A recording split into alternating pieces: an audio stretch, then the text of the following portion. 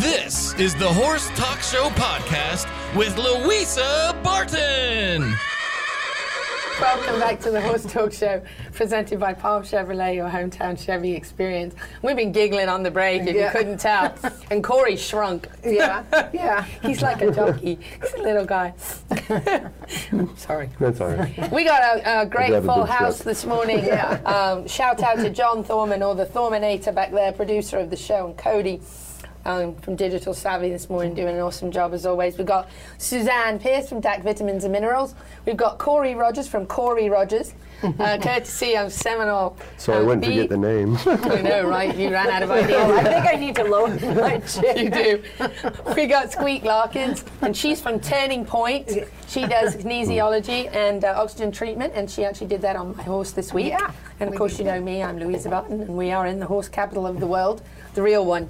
We're going to talk a little bit about choosing the right kind of horse for your needs at all levels, and Squeak's going to tell us about how to do that. Well, we are primarily talking about barrel horses here, but because at this time and the way the barrel industry has become since about 1992, when the NBHA started off with originally a 3D concept, and it morphed into a 4D, which what that means is that if you go to the barrel race and there's 100 people there, the 1D winner is the winner of the whole thing, and then they go to a half a second to start the winner of the 2D second division, and then they go from the 1D a whole second to start the 3D, and then they go 2 full seconds to start the 4D. So that's so everybody understands. Well, that brought on a tremendous influx of all levels of barrel horses, because now you're talking about basically a 1D horse would be,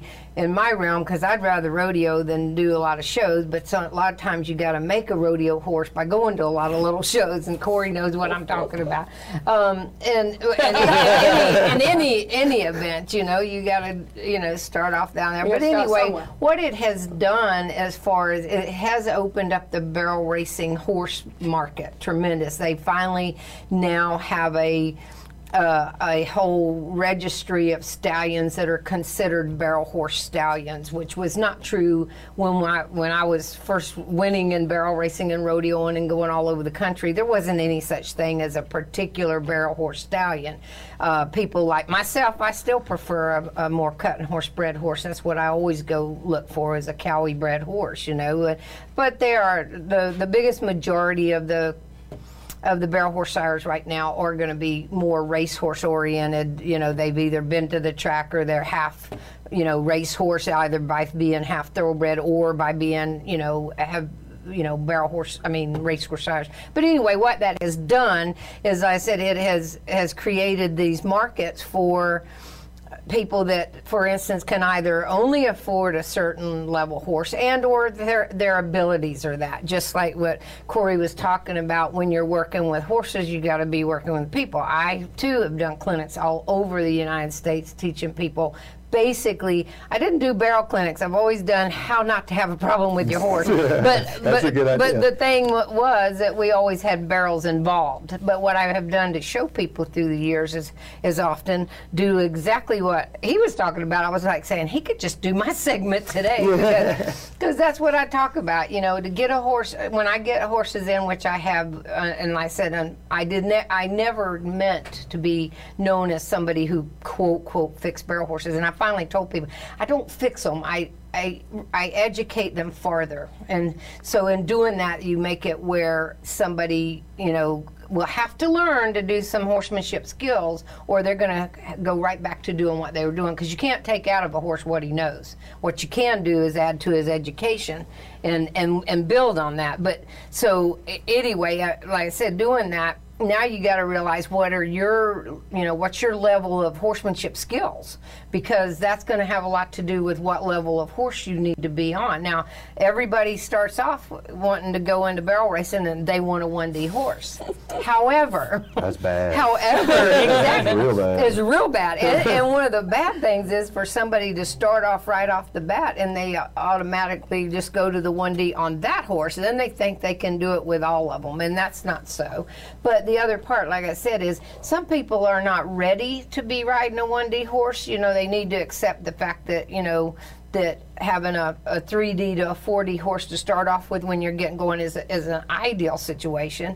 It's nice to know that you got one. Suitability is really important. important. And it's very important. And you know, I have people all the time tell me, well, I don't like to ride. They'll call it a push horse. I call it a settee horse, and they don't want to have to push real hard. So basically, it tells you they don't want to have to work at it. You know. They want to run away. Yeah,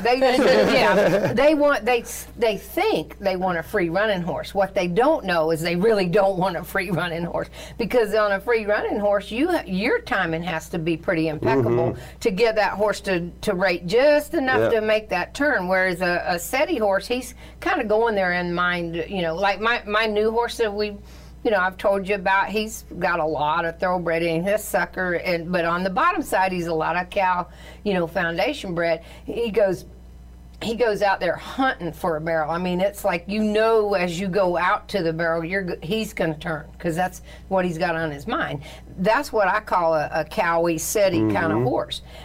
When you got one that goes out there and he just keeps going like, well, what, what do you want, those are the kind that, you really want do one of need. those. Right, run you off a cliff and not think about that's it. what I'm Where the talking about, cowboy and horse will save your I've life. always said that. Yeah. Somebody tells me, oh, my horse will go through anything. Oh, I don't know that I want that horse. I want a horse when he goes to go through briars, I want him to not want to go. I want me to have to make him go. When I have a horse that'll go right through anything, no, I'm like, He'll go right off the Yeah. cliff. he will. He'll go right out, We don't and have I've cliffs always in said Florida, that. We have a few out in the Greenway, they're just not real high. Or a sinkhole. Let's Yeah, make it more a sinkhole, appropriate. yes, There you there you go. go. Sinkhole. But relating all that to, again, suiting the horse and rider, that's why they do, as a whole, need to learn the horsemanship skills it takes. It is no different. It's just like most of the time when I've had horses in the past that came to me because there was an issue that needed to be fixed, quote, quote, I didn't ever work barrels. That's not how I fix a barrel horse. And people are always saying, well, you got to run fast. No, you don't. You can fix that horse, because when you get to my barnyard and I get on him and I use a leg and a rein aid on him and he doesn't respond properly at the walk, he's not going to start running barrels around He's the not barrel. even going to come close to responding, Exactly. and running. So I usually do that to again try to fit that horse to that person. They do say, don't try and run before you can walk. Exactly, right? exactly. There's a reason they say that. Yeah, and so, but I do a lot of exercises that it would fit in with everything. I said I rode eventers for years when I was high school, college. I do know lower levels of dressage work, which I have done on barrel horses forever. And now, like I said, nowadays everybody thinks it's something new to have Western dressage, and I'm like, no. We've been doing. Monty Foreman was doing that in the 40s and the 50s. It wasn't anything that new. It was just, people wanted something new to go compete at, so that's what they're doing, and that's fine. It's just that we've been doing it for a long time on cutting horses, reining horses. Barrel horses more now. They just gave it a name and started. Yeah, but all of right. those things are what help get a horse ready for the level of rider they're capable of. And now when you're going to, if you take a horse that goes out there and he does the very best he can, I mean, absolutely turns the best he can, runs what he can, and he's 4D horse, that's a 4D horse. It's not going to change. When you go out there and you take a horse, that's why I use the 40s places to get a horse schooled. When I started off that new horse and he hit a lick in the 40, I was thrilled. Now and the only reason he's doing so well now in less than a year of actual barrel training is because he was really broke when I started. He was an 8-year-old. He wasn't a 3-year-old. He wasn't a 4-year-old. Makes it a lot easier. And it makes it a lot easier. He's broke. I think I told people, and he is. He was a 2017 AQHA Florida High Point all-around horse. Yes, that's that horse that I bought. And He's pretty I broke. didn't, and I didn't know that he was all that. I knew he was broke, but I didn't know he was all that till after sometime this summer. The previous owner, who was Vicky Hoyt, she came and she said, "Let me show you all his, what he won last year." And I'm looking at it and I'm like, well, I'm like, well, he's all this, and she went, yes. But again, the point being is, if you start a barrel horse off being really broke first, then the job becomes easy. You know, it's like one of my good ones I have at the house that I can use to put anybody on to show them stuff. His first 2 years of life, all he did was work cows right here in Williston, Ocala area, and he's a broke dog. You know, but when he started barrels, everything was easy. You know, and stuff like that. Even though I started him a lot younger, but the people that want to come out here and pay, big bucks for a 1D horse and aren't ready for it, you can actually make a 1D horse be a 4D horse real quick. I mean, the wrong person. Yes, absolutely. with the wrong person. Well, what about personality? Personality as a lot, there's a lot of people that don't understand that paying a lot of attention to the mentality. And, it takes a lot of sensibility and a lot of grit to have a 1D horse. Again, when I was on week before last and we talked about gait problems, like I said, when somebody will in an ad say they're in search of and they want no gait problems, well, let me assure you, there's not a horse out there with a gait problem that somebody didn't create. Right. They don't just come here with a gait problem. It's created by what the person conveys to them. And so, I said, everybody's always amazed my horses flat foot walk over there to go in the alleyway and then we go. And it's like, it's the way it should be with all of them. It's just hard to get people to not transfer all that tension down through the reins, into the horse, and that's what creates gait problem. There's people I know out there. I've seen them over the years. They have every horse they have has a gait problem. Well, instead of saying, instead of saying, and one of the worst things they do when they have a gait problem is reach down and pedal and tell them what a good boy they are. And I'm like, no, I'm gonna whip your butt. I'll do this next time. We're gonna whip your butt and you're gonna move. I don't whip their butt and take off. I usually whip their butt and say, now when I ask you to go, we're gonna go. Which I have gotten a lot of horses in with gait problems, and it's not always easy. It's a people problem. Yeah, it is. It's definitely a people problem. And think of how they probably practice their horses too. All the time running 100 miles an hour. And that's one of the.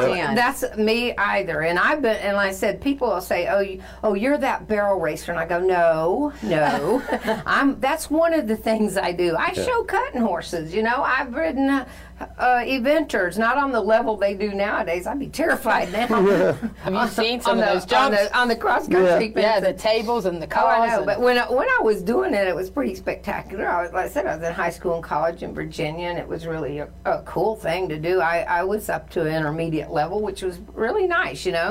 I don't know what it would be now because they do it as a star, 3 and 4 star, whatever. I'd probably be a -1 star or something. I don't know. I know I would. But no, I was very successful. I came from that being. In fact, I tell people I came from doing that, and I was kind of at the top of my field in it. And when I got tired when I moved back home to Florida of the subjective stuff in the hunter, there was no eventing here then, and I had to show hunters or jumpers. And that is all. And when it was so subjective, I went. My brother and my sister, they were back rodeoing again like our dad did. But my dad was the open jumper champion in Florida like 3 years back in the 50s, and also a PRCA calf roper. Cool. So from over jumps and to around barrels. Exactly, and so that's what you do. And cutting. But when I started doing it, I actually went from what I said at the top of my field in eventing, I went to under the barrel because I had decided that there was a better way. I didn't like seeing horses standing up and turning flips and doing back deals and spitting BBs and before they went in, and I was like, oh, there got to be a better way. I was sure there was a better mousetrap out there for it, and I was right. It just took me about 7 years, and R.E. Josie, which is Martha Josie's husband, told me, because I worked for them for a couple of years and I did not even own a barrel horse when I worked for them. I was coaching and teaching people, and I was roping, and so I was more his student, and then I taught people in the barrel part, because I was teaching horsemanship skills and stuff, and I rode barrel horses that Martha had, And Ari, when I went back home to Florida after a couple of years of working for them, he said he called me Squeaky Jean. I have no idea why, but he would say, Squeaky Jean, you've got this figured out. You're right. What you're doing's right. You just keep at it. He said it may take you 7 years, but you got it. Well, it took me 7 years, and I told him when they met me in the TBR when I won the Texas Barrel Race in Futurity and they got in the win picture with me and everything, you know, he said, I told you had it, Squeaky G. And I said, I know, but it took me that 7 years to go by. At least he didn't say take you 15. Exactly. We got to go to break. Thank you, Squeak, very much. Turning Point and I am going to keep you updated on Sonny's progress with his oxygen therapy treatment. Hi guys, this is Louisa Barton. I really hope you've enjoyed this edition of the Horse Talk Show podcast. Connect with us on Facebook, Twitter and YouTube and let me know what you thought. Now please go out there and share the podcast.